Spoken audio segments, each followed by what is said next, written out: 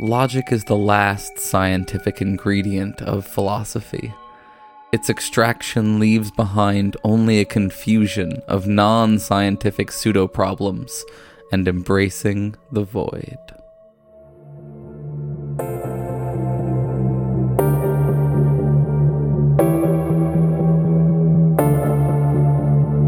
I find this void quite calming, actually. It's like, this time the Xanax took me. Your sense of self is crumbling and it's taking the void down with it. It's like I'm in a black void, trying to reach the news story. This concept of morality is a very interesting human characteristic. What is real? How do you define real? If you're talking about what you can feel, what you can smell, what you can taste and see.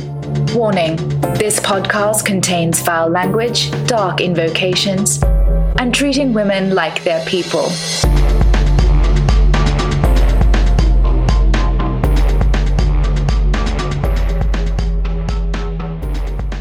Welcome, friends, to episode 108 of Embrace the Void, where the only logical way is to be positive.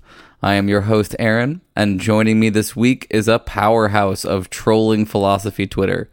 I consider this episode to be the next installment in our Better Know a Philosopher series, so I hope you enjoy as much as I did. My guest this week is Liam Bright, assistant professor in the Department of Philosophy at the London School of Economics and a thought leader on philosophy Twitter. Liam, would you like to say hi to the void?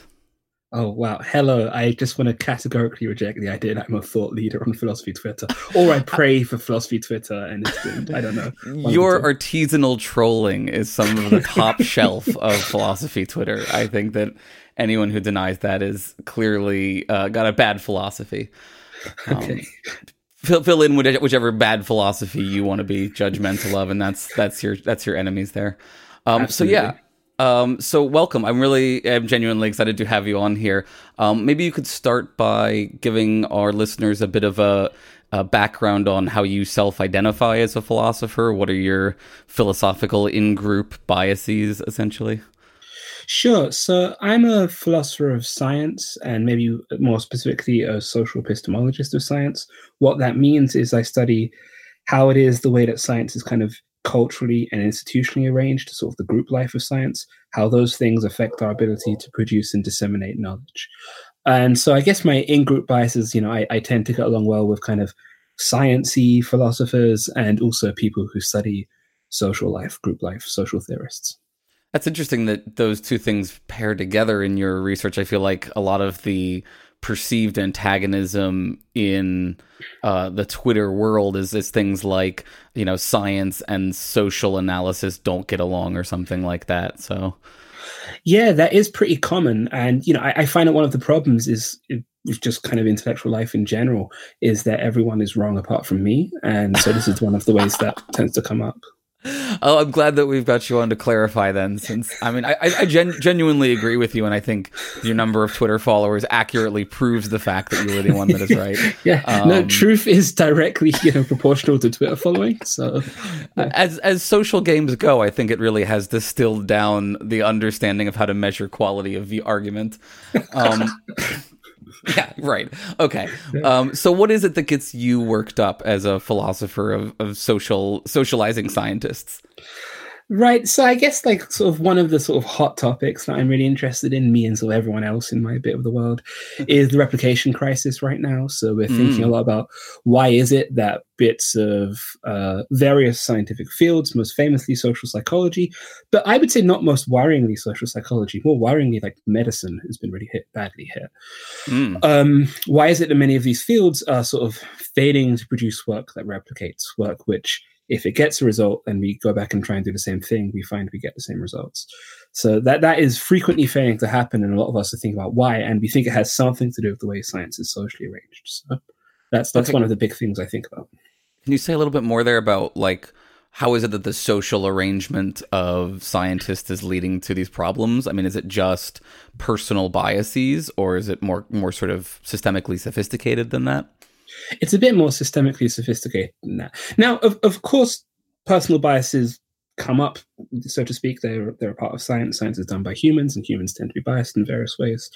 But actually, a lot about the social structure of science is kind of designed with that in mind, so to speak. And so that's one of the things we're better at catching, basically because the way science works is a lot of people are incentivized to catch you out if you do something wrong. Like it will be good for my career if I sort of identify a fancy famous person making a kind of mistake. And so science runs on dunking. That's what you're telling me. It's an entire field that runs on. I was kind of joking about Twitter being the perfection of social epistemology, but kind of not, right? Right. So someone's going to quote me on that, and I'm going to get fired. But there's going to be so many things to get you fired for in the next hour. Just carry on. Yeah. Okay. I will. I didn't like my job anyway. No, I do. Please don't fire me. Okay. So in some sense, like science is actually reasonably well calibrated against idiosyncratic biases. So that's not as much the worry, although that does indeed occur sometimes.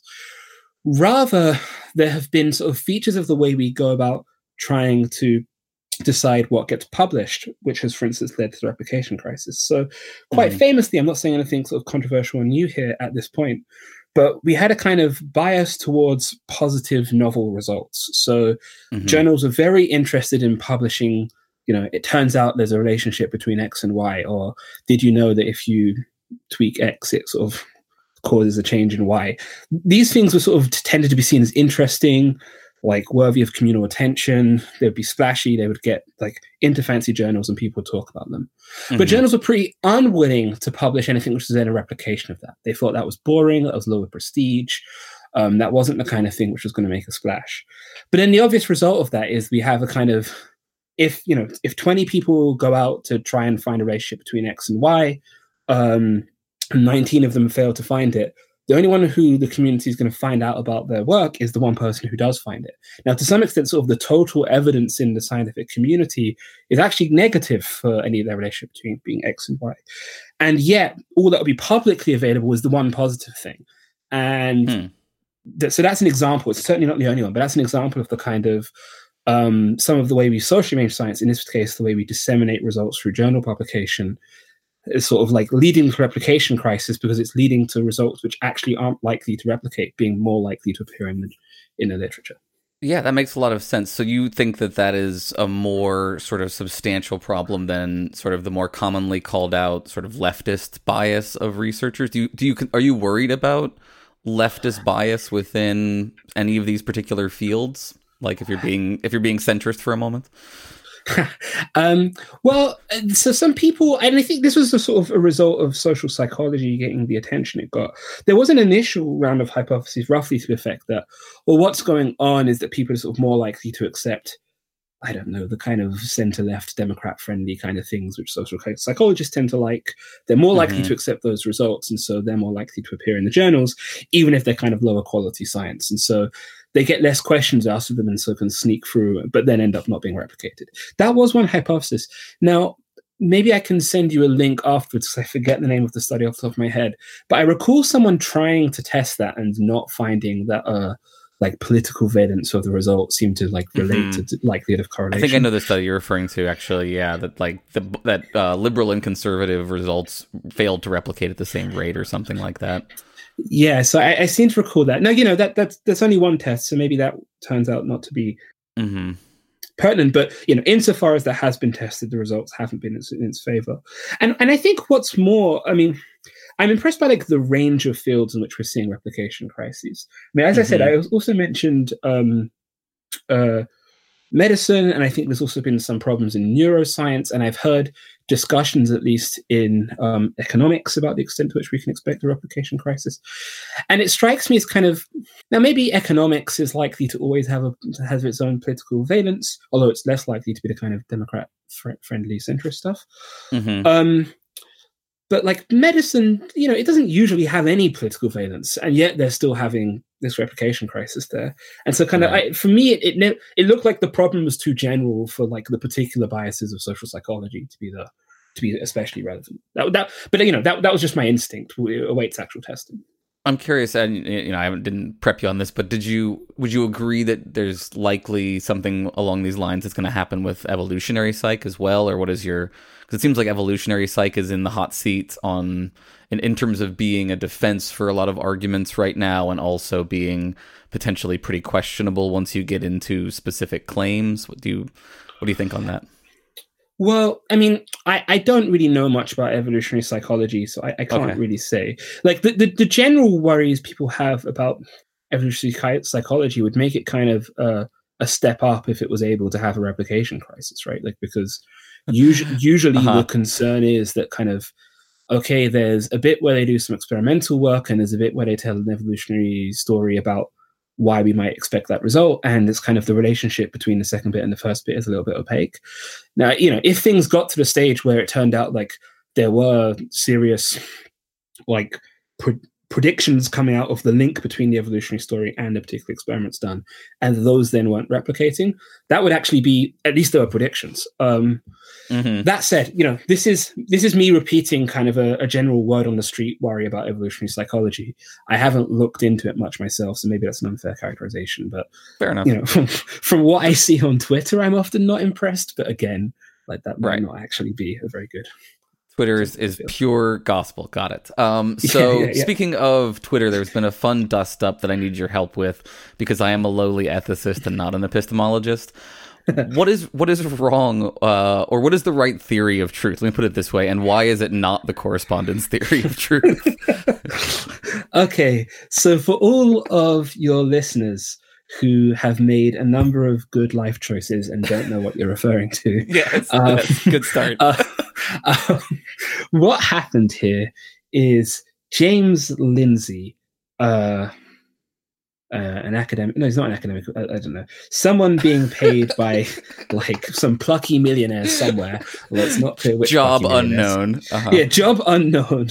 But with he certainly isn't a fan of a lot of what goes on in the social sciences and humanities. And he came across a tweet by a philosopher, I believe it was Rachel McKinney, where she said something about not believing correspondence theory. I didn't actually see the initial tweet because it was deleted by the time I got to the kerfuffle. Mm-hmm. Now, James Lindsay was incensed that one would not believe in the correspondence theory of truth. The correspondence theory of truth is the idea that for a sentence P to be true, P has to correspond to the facts. That's the idea. Mm-hmm. And he thought that if you don't believe in correspondence theory of truth, you're saying that you don't need to gather evidence about what the facts are in order to say something is true. And then that's outrageous. That's exactly the kind of postmodern neo-Marxist grievance studies or something, which is ruining the world right now. Right. This was basically sort of totally confused. I don't think James Lindsay really knew what he was talking about.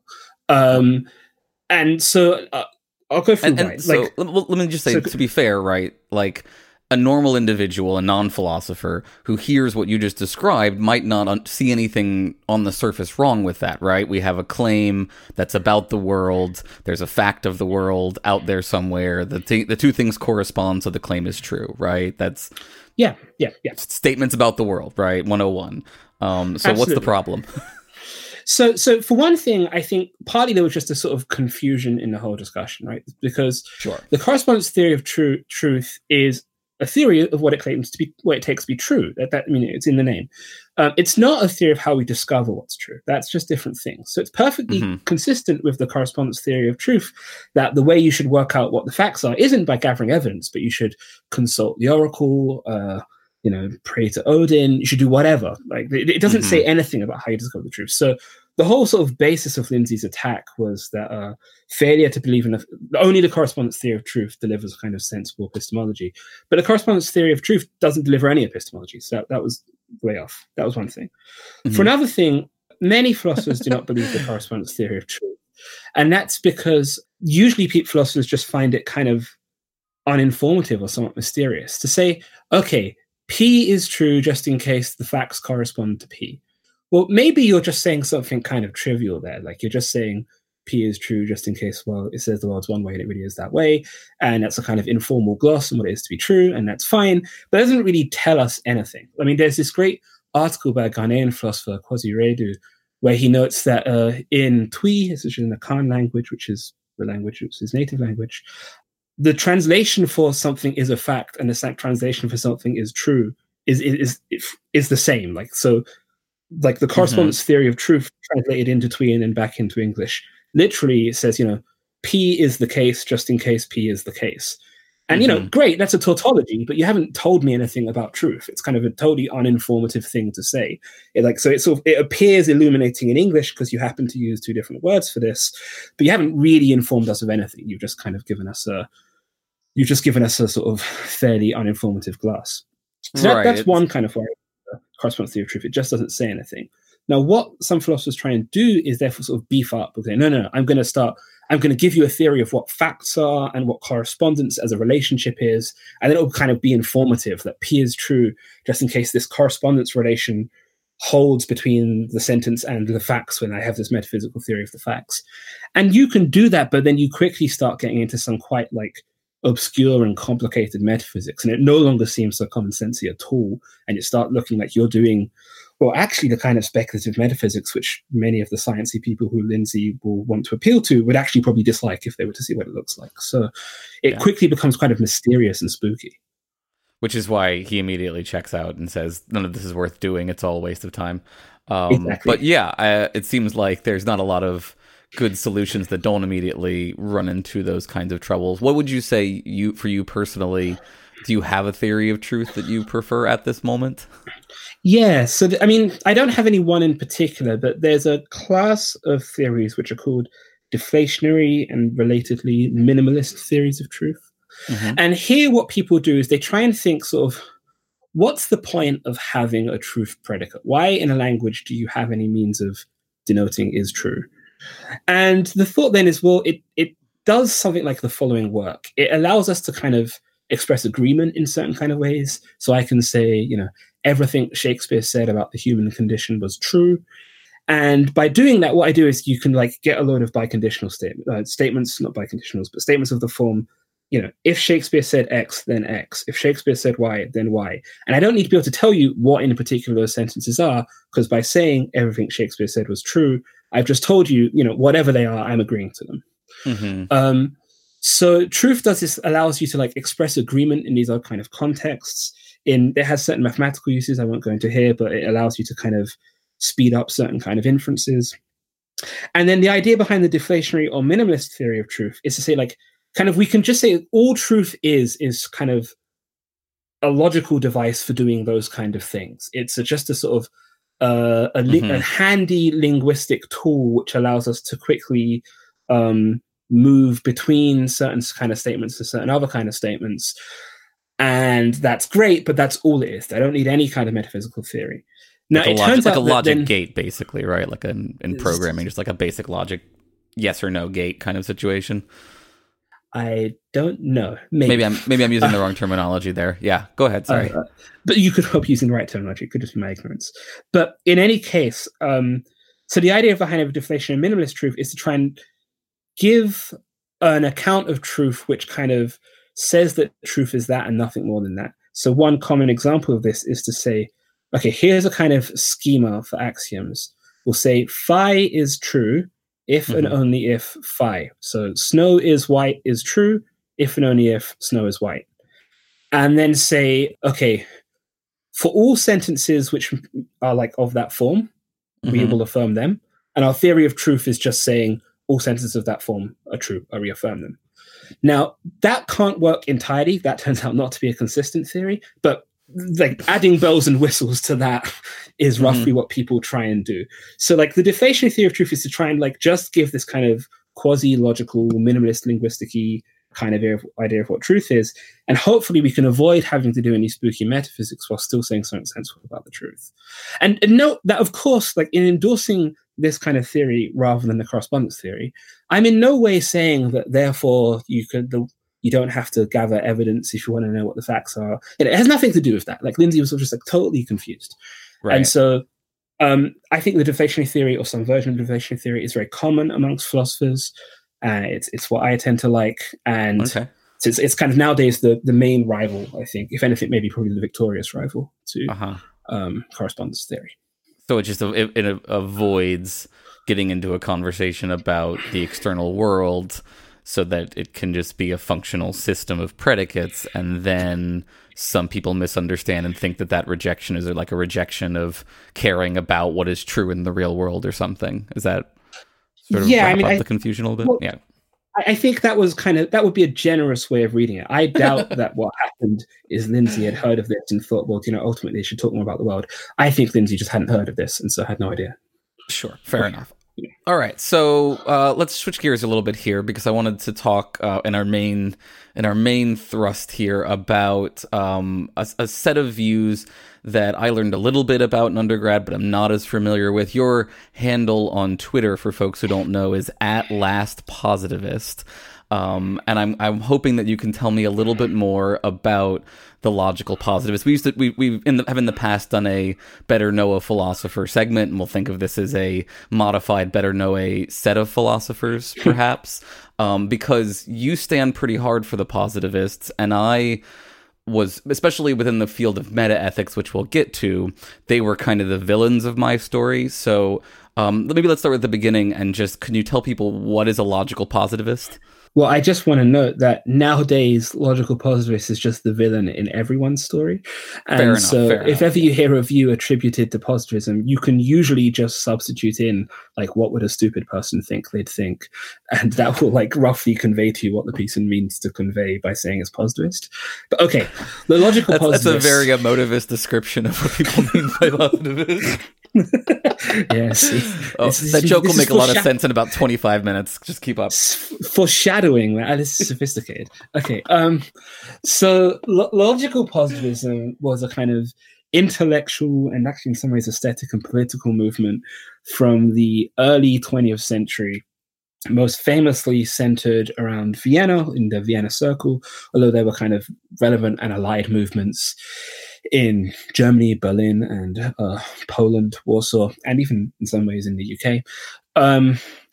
And what these philosophers tried to do, if you stay at a very high level, was kind of bring to bear new discoveries that were being made in logic and physics, especially sort of general relativity, and sort of bring to bear insights and, if anything, something like the spirit or the attitude of the work that had gone on there to philosophy, and maybe also to society more broadly, and try and sort of create a kind of more scientifically friendly and sort of rationally and also cooperative mode of living and of philosophizing together.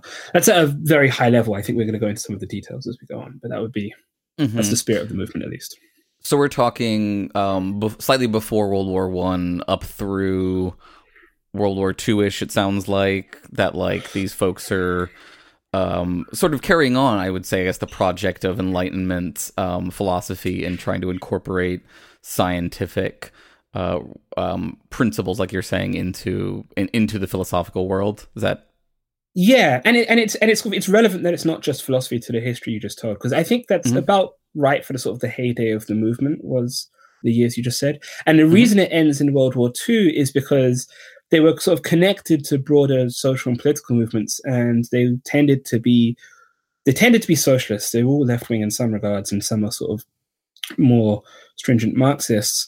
And when the Nazis came to power, they all got killed or exiled, and sort of that was the end of the movement, pretty much. But I thought the Nazis were socialists. I'm so confused now. My history is all thrown asunder. What do you mean that these philosophers with these Jewish kind of names didn't survive by being socialists? So who were our top doing really good philosophy while running away from the Nazi positivists? Well, so like some of the famous names associated with Rudolf Carnap, who's probably my personal favorite, Otto Neurath, Moritz Schlick. He wasn't really one of them in doctrine, but certainly very involved in the movement. Kurt Gödel, the famous mathematician, Hans Hahn, Olga Hahn, Marie Neurath. In the UK, Rose Rand, and in Berlin, Reichenbach and Hempel, and there's a bunch of very famous Polish people whose names I'm not going to get. Mm-hmm. But that's okay. You've done much better than I would have so far. Yeah. So there's just there's a whole group of kind of intellectuals who are in a lot of communication with each other in this time. And I think we should focus mostly on the Vienna group because that's the group I know most about. Great. And let me put it this way. Sorry, hold on. So these folks were doing a bunch of work in logic and philosophy of science, and we'll get into some of that, I think, a little bit as we go through here, but to make things as accessible as possible to folks, I think let's talk about the sort of central principle that was sort of identified most heavily with the logical positivists and is also in sort of popular culture, I think, been their downfall. Do you want to explain what is the verification principle? Yes. So the logical positivists were really associated this idea, probably first in some sense formulated by Wittgenstein, kind of, at least as relevant to them, which is that for a statement to be meaningful, it has to be the case that you can either verify it by means of gathering empirical evidence, or there is some kind of mathematical or logical proof you could give for it.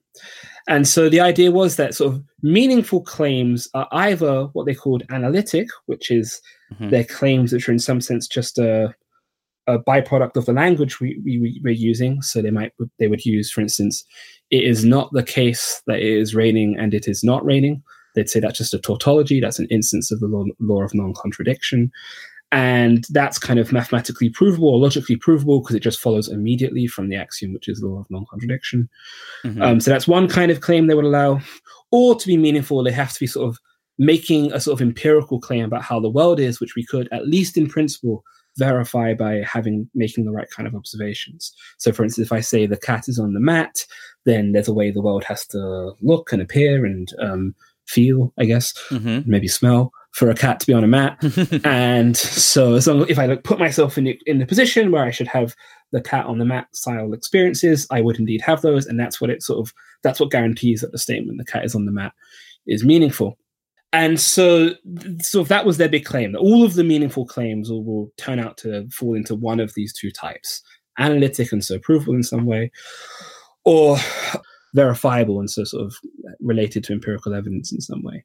No, and these would be called synthetic a posteriori claims versus analytic a priori claims, right? I think they were pretty strongly in thinking these were the two options. Yeah, and so what they're really trying to reject is what's called I'm getting it wrong. Synthetic a priori. They want to reject the idea that you can make apparently sort of substantive claims, but which don't require empirical evidence. And so, if I say God is love, then I'm apparently making a substantial claim about this being God, namely that it's maybe identical with or somehow very much possesses the property of being love. But they would say, no, because there's no such thing. That's certainly not provable. There's no sort of mathematical theory in which that's a tautology, and nor is there empirical evidence you could gather for it. And so while it appears to be making a substantial claim about God and love, in fact, it's doing no such thing. It's neither true nor false. It's not the kind of thing that can make a true or false claim about the world. Right, great. So, and for folks who are keeping track at home, I've been trying to build a web for them of the relationships between all of these different philosophies. We would say that they were pushing back on the Kantian version of these kind of synthetic a priori, which were in turn a pushback on Hume's fork, right? This fork of the world into the synthetic a posteriori and the analytic a priori, into the empirical and the purely rational, logical. So these guys are then taking after Hume. Is that a fair thing to say? Well, that's certainly been a dominant interpretation for many years. So, for instance, one of the UK positivists was A.J. Ayer, and that was more or less Ayer's interpretation of what the positivists were up to. I'd say more recent historical scholarship on the positivists tends to emphasize actually their connections to a certain strand of Kantian thought in Central Europe at that time. So if you look at a lot of what they were doing, they tended to, for instance, Carnap, very famously, his advisors were Kantian philosophers when he was doing his PhD. And the sort of the works they would reference in their earlier stuff would tend to be Kantian philosophy. And so I think they might have seen themselves as actually just kind of doing Kantianism, but better. So they would say that, like, the thing, this is Reichenbach as well. That's really good. Yeah, go ahead. So the sort of the what's gone wrong with people thinking there are these kind of this is actually the way you can tell the story is they think that the lesson of Einstein's use of non-Euclidean geometry, so one of the paradigm instances of a synthetic a priori claim for the Kantians was, space has the form of Euclidean geometry. Or Euclidean geometry accurately describes space, where that seems to be the case that we can make accurate claims about the world external to us, but we do it on the basis of this kind of purely a priori reflection. And then Einstein came along and had a new physical theory which involved non-Euclidean geometry. So what's going on, right? Isn't that meant to be sort of, we already knew through pure reason that couldn't be done. And the positivist sort of interpretation of what happened here is we should understand the kind of the a priori claims, the sort of, for instance, the geometry we use in describing physical space, that these claims are more sort of, they're matters of linguistic convention. It's like we have decided to frame our theory in a certain kind of language, the language of a non-Euclidean geometry. And like, that's fine. And it's sort of, we have therefore adopted conventions which give us new a priori truths, which kind of make certain claims about how space is structured provable mathematically. But it's in the end, it rests upon a conventional choice that we've chosen to speak this way. And I think this is still in the spirit of Kantianism. There's still like this division between the things we impose on the world by means of our rational, the things we impose on the world in order to like give our empirical investigations sense in a certain kind of way, in order to be able to frame them and describe them linguistically, which is the only way they can be done. But where people went wrong is when thinking that these are kind of substantive truths about how the world is rather than conventional truths about how we're using language. And so I think many of them saw themselves as kind of improving on the Kantian project by recognizing linguistic convention as playing the role of what Kant thought was truths of pure reason. Yeah, that makes a lot of sense. And from what I had read, it seemed like a lot of times they were taking the approach that by clearing up the language side of things, you eliminate the need for sort of mystical metaphysic activities. Exactly. And you mentioned Ayres in particular, who we'll put a pin in that for a second because he's my particular logical positivist stalking horse. But I'm glad to hear that there are logical positivists who maybe take a slightly different approach. But I want to go back to discussing the verification thesis for a second, because like I mentioned, I think it's often pointed to as like, and then they were all wrong, the end of logical positivism. So like the major dunk, as I was taught it, on the verification principle is that it is self-defeating because it can't itself be verified. It's neither an empirical nor an a priori claim. How do you push back on that? What is your counter dunk to that particular dunk? I really regret endorsing the idea that all philosophy is dunks, but I guess if I'm going to get fired, there's no point worrying about it now. It's too late. But okay, so I think the sort of the counter dunk, I shudder to say, is the idea that think about the element of conventionalism, which I just mentioned. I think their idea is something like the following, or at least here's how I would try and reconstruct a rationale for their idea. And I think maybe this was in Carnap, although I actually see it more familiar in ancient Chinese philosophy, if you want to discuss that.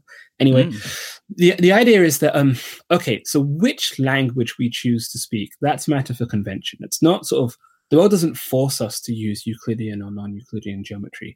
We decide which of those we're going to do, and we decide on the grounds of what will be sort of convenient for us, or like how well does it serve our pragmatic, practical goals. So saying something like, you should use Euclidean geometry, that's neither true nor false, but that's okay for them, because that's more like a sort of a command or a request. And we don't necessarily expect, would you come over here, please, to be the kind of thing which is true or false. It's okay for us to say that's neither true nor false. So saying, would you kindly use Euclidean geometry, shout out to my Bioshock fans, that's kind of that's neither true nor false, but that's fine. And I think that what they would say is, okay, would you kindly use a language in which the principle of verification is true? So that statement, that's neither true nor false, but that's fine. That's a request. That's not meant to be true or false. But then within the language which they're asking you to adopt, or within one of the languages which they're asking you to adopt, it would be kind of a priori provably true as a feature of the semantics of that language, that all of the claims formulated therein are either related to empirical evidence or mathematically or logically provable. So within that language, the verification principle is analytic a priori. It's something which you could prove. Now, there's no a priori proof that you should use that language, but that's fine. They don't think there have to be, and they don't think languages are the kind of thing which you can a priori prove you have to use. So what they're saying is, like, it's pragmatically useful to use a language which satisfies the verification principle. And within that language, it will be analytic a priori. So it will be self-endorsing. So it's kind of a category error to say it has to be verified in the way that it is saying that other things within that system have to be verified. Yeah, well, I mean, it's a category error to say, like, the claim you should use this language has to be verified, yes, because that's not the kind of thing which should be. And I think that sort of matches sort of the spirit of what they seem to want to get out of verificationism, which was partly they thought it would sort of remove needless disputes. Like, you know, if we're arguing about something which is neither resolvable mathematically nor something which you can settle by means of empirical evidence, they kind of think, you know, what are you doing? Right? Like, you've just kind of agreed that there isn't really evidence which is going to settle this, so stop it. And that's got kind of a pragmatic feel to it, right? It's saying, don't waste your time, something like that. And also, a lot of what they wanted to do with it, actually, again, relating to the political context, was they often used it to kind of sort of bash fascists, basically. I mean, to say, you know, the claims that the Aryan race win me over, don't you? So, like, you know, so the famous target of Carnap's polemic was Heidegger, who was basically the Nazi Party in-house philosopher. A lot of their other uses were often directed at the Austro-fascists. And sort of the general claim is, you know, people saying the Aryan race have a great destiny before them. That, you know, that's just neither verified. It's not verifiable, right? Like, it's not the kind of claim which could be tested. And they think deliberately it's obscurantist. It's used to kind of pull the wool over working people's eyes and make them think there's something there when there isn't. And so what they kind of wanted the verification principle to do is help them in ideology critique. But in that way, it's a kind of practical goal. It's saying the verification principle prevents certain kind of propaganda and ideology from being effective. And that's a good thing on broadly moral or humanitarian grounds. So I think that actually this pragmatic argument for the verification principle is, I think it was kind of, it's at least in the spirit of what they had in mind. Yeah, I think that's a very sympathetic way. I guess, especially for me, I do see the value in that project, and I do think it is important to try to cleave reality into the parts that is fruitful to have debate over versus not.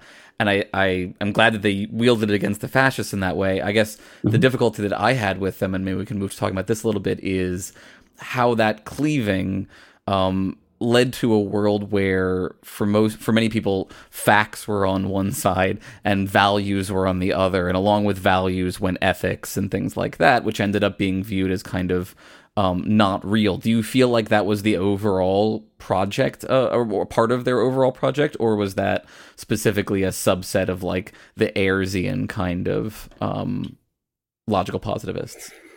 I don't even think. I mean, Ayer was himself also an anti-fascist activist. He was very involved. He's actually one of the founders of the contemporary modern movement for LGBTQ rights in the UK. So, like, these were not people who tended to think that, like, once you've separated something out as a matter of value, that it's unimportant, it's not worth doing. Like, sure, their actual behavior doesn't back that up. I was about to say verify it, but it's overused in this context. So. I just want to have this on record somewhere. This is going to be disjointed, but just to have it on record. Some of the more mathsy listeners might be thinking, all this talk of if something's a mathematical claim, it has to be provable. Didn't I just mention that Gödel was one of their group? And actually, their thoughts on how to respond to Gödel are super fascinating, but too technical for this context. But I just want to tell anyone having that thought, go read Carnap's Logical Syntax of Language. It's all about that. Anyway, okay, so did it end up happening that the logical empiricists thought that kind of matters of value to sort of sidelined as unimportant?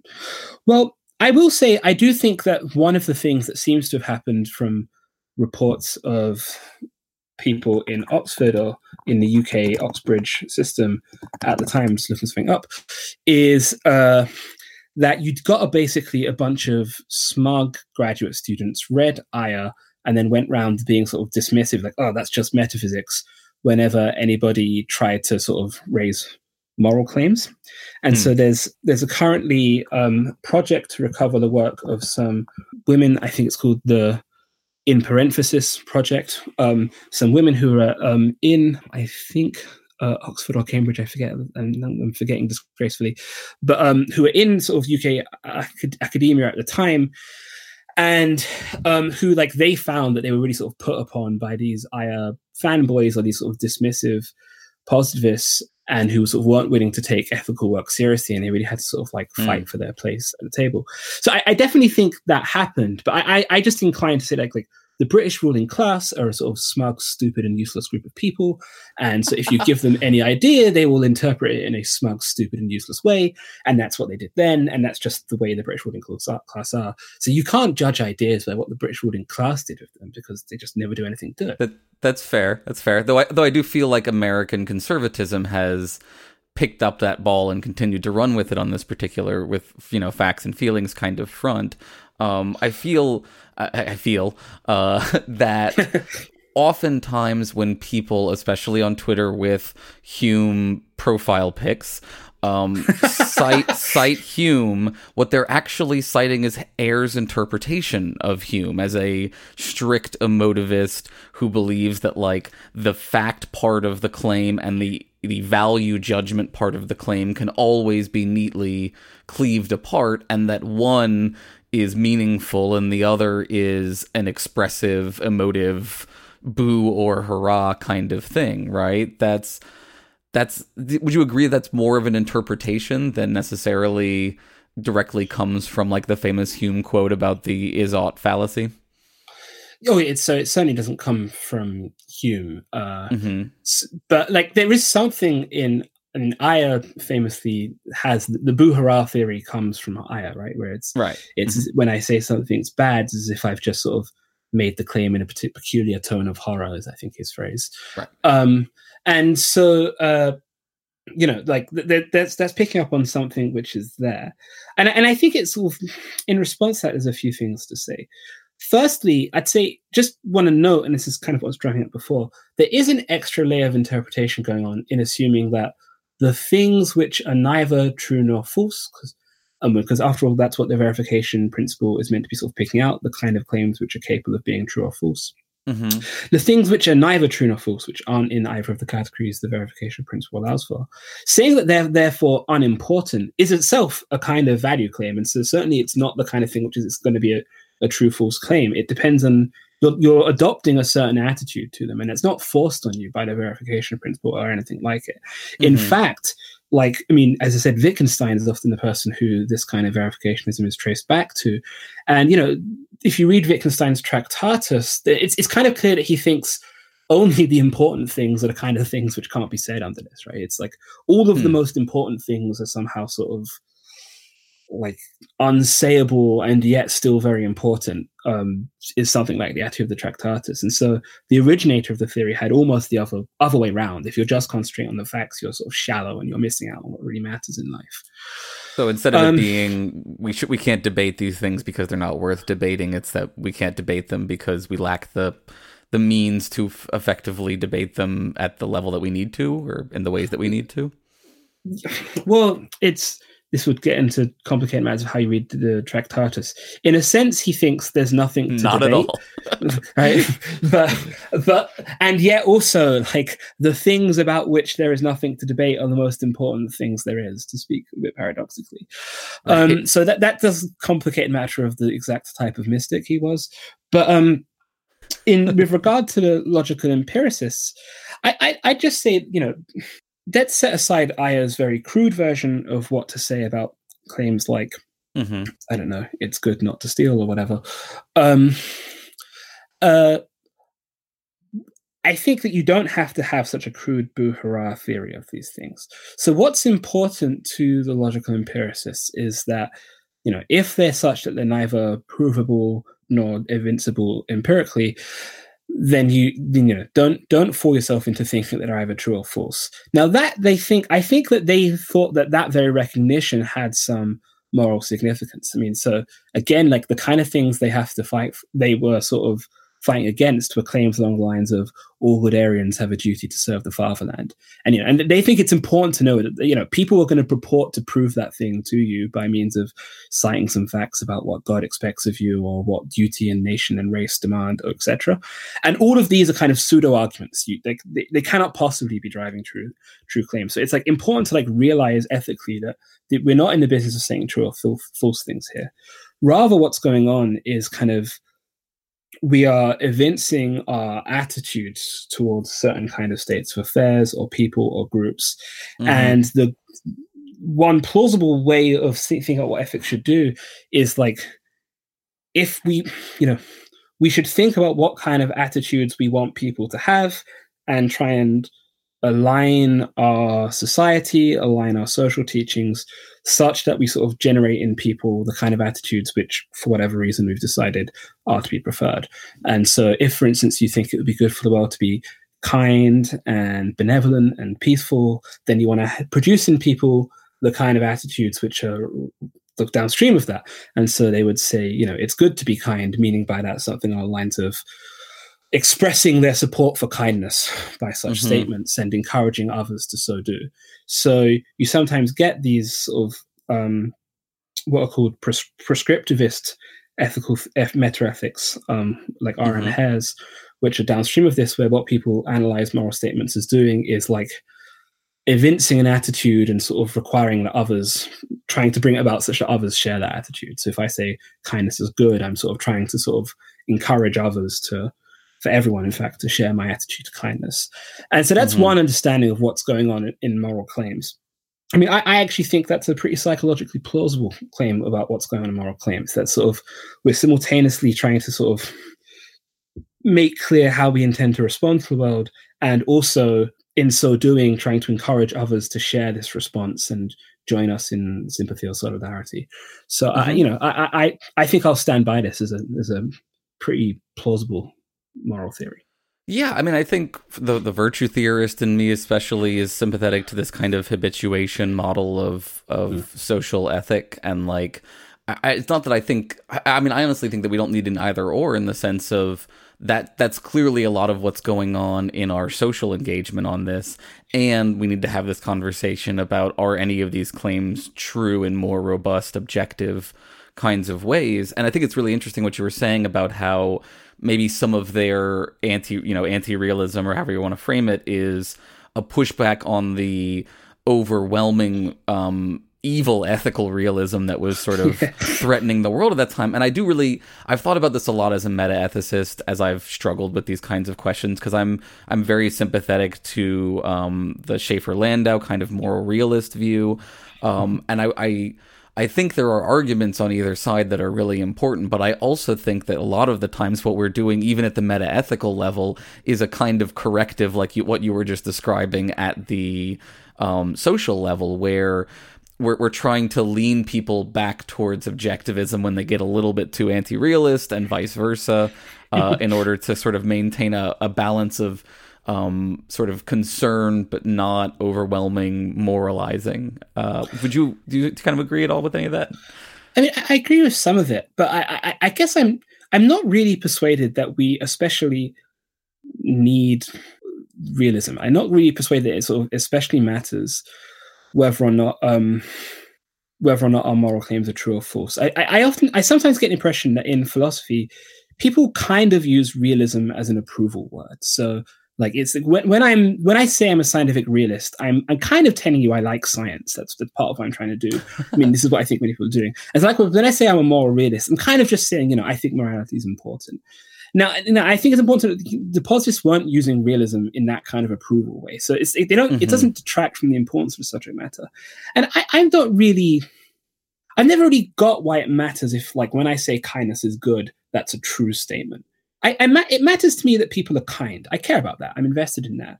Do I care that it's true that it's good that people are kind? I don't know, like not really. Like I just want people to be kind. That's what I want. So I've never really sort of got the base idea that somehow like it matters that not just that we endorse certain moral claims, but that they be true. I never sort of felt that pull. I get that, and I agree with you that I think a lot of moral realists, or that there is often this tendency to associate moral realism with it being like a very strong endorsement of ethical claims more generally, as a pushback against the kind of, well, this is just what society says, or, you know, none of that is real kind of, you know, booing of ethics, to use Ayer's language. But I also, for me personally, it just seems to be a true claim that there are objective ethical truths. Like I'm compelled by the argument that when we fully understand what we mean by an ethical claim, like you ought not to torture conscious beings, we mean a claim that is clearly stance independent, that is not determined by our preferences or feelings one way or another towards that particular claim. That's all that I think is essential to the realist position. And I mean, I think it is important for a variety of reasons, but I do agree with you that, like, if that weren't true, all of the evolved adaptive justifications for ethics would still be there and still be good reasons. And for the most part, the system, I think, would carry on fairly similarly to the way it currently is. I also think that it's objectively, I just also think it's objectively true that there are objective moral claims. Like, yeah. So okay, so that's fair enough, because I mean, it might just be, it could well just be that sort of what one thinks as to kind of this kind of semantic realism or anti-realism about moral claims is just independent of what one ought to do, and it happens to also be true that we should be semantic realists for some reason. I grant that could well be the case. I'm not an expert in meta-ethics, but it's just that insofar as people often rate, you know, people sort of somehow think that if you end up an anti-realist of some sort, then, you know, you're halfway down the road to being Ben Shapiro.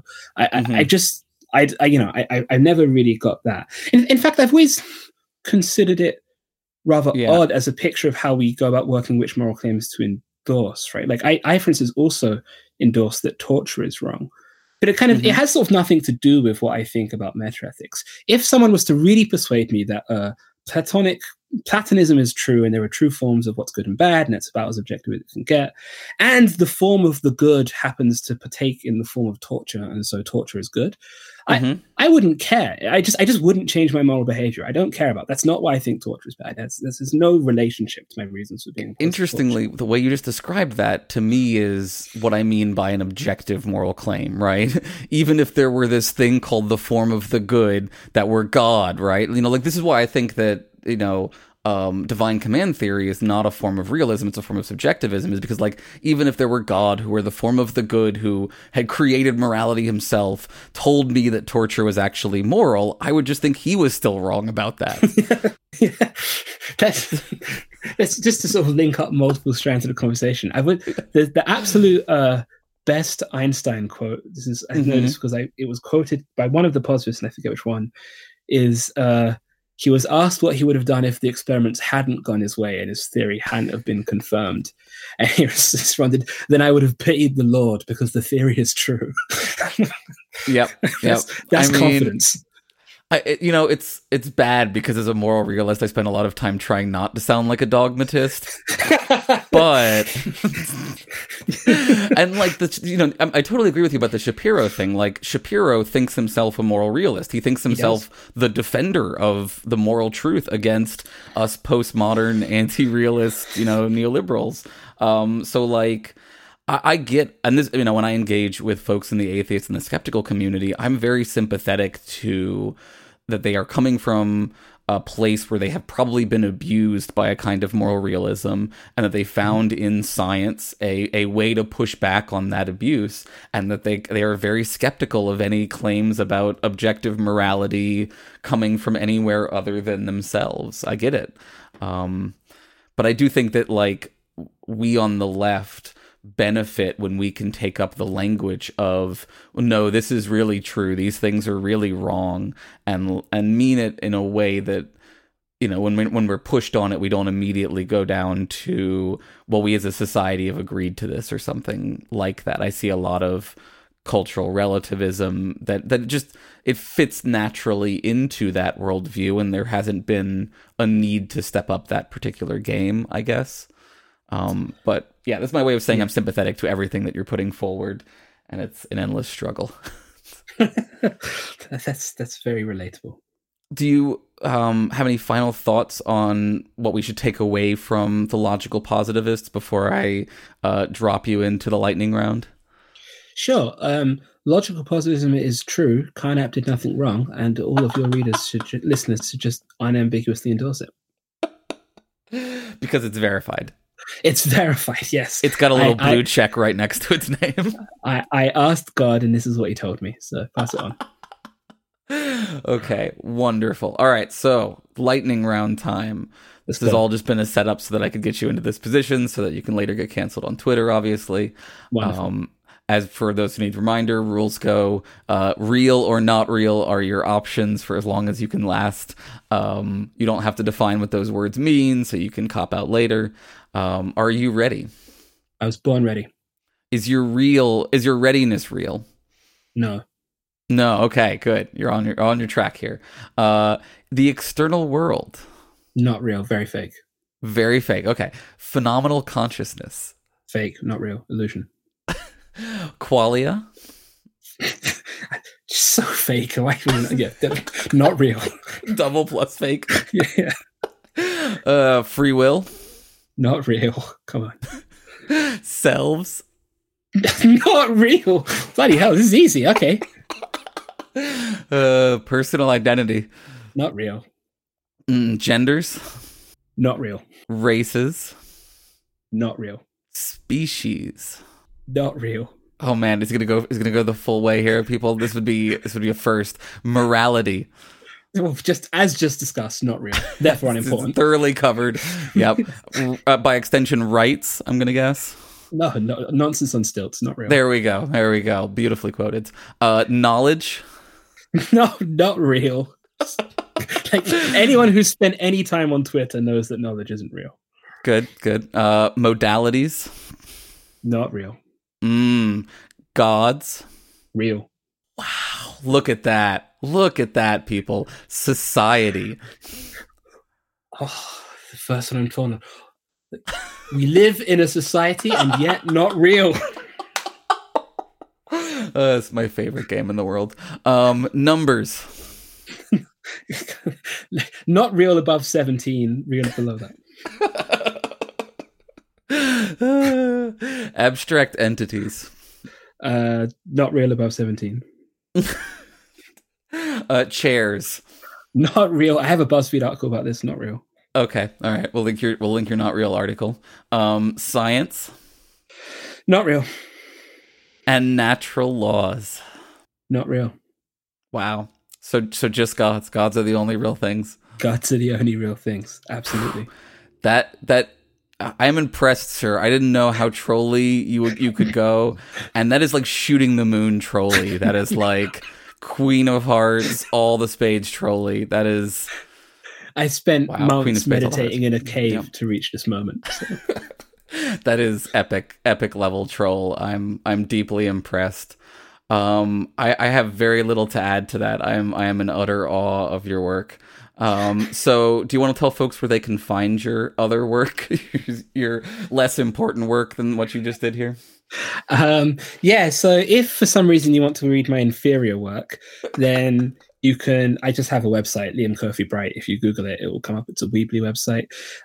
You can also find me on Twitter, as was mentioned, at Last Positivist. And I guess that's it. Those are the only two places I exist, and I don't really exist. So, or they could come take classes from you, I suppose, at the London School of Economics. Yeah, but who can afford that? Anyway, I'm going to be fired off the end of this. So. Right. You're going to have to move into professional podcasting like the rest of us failures.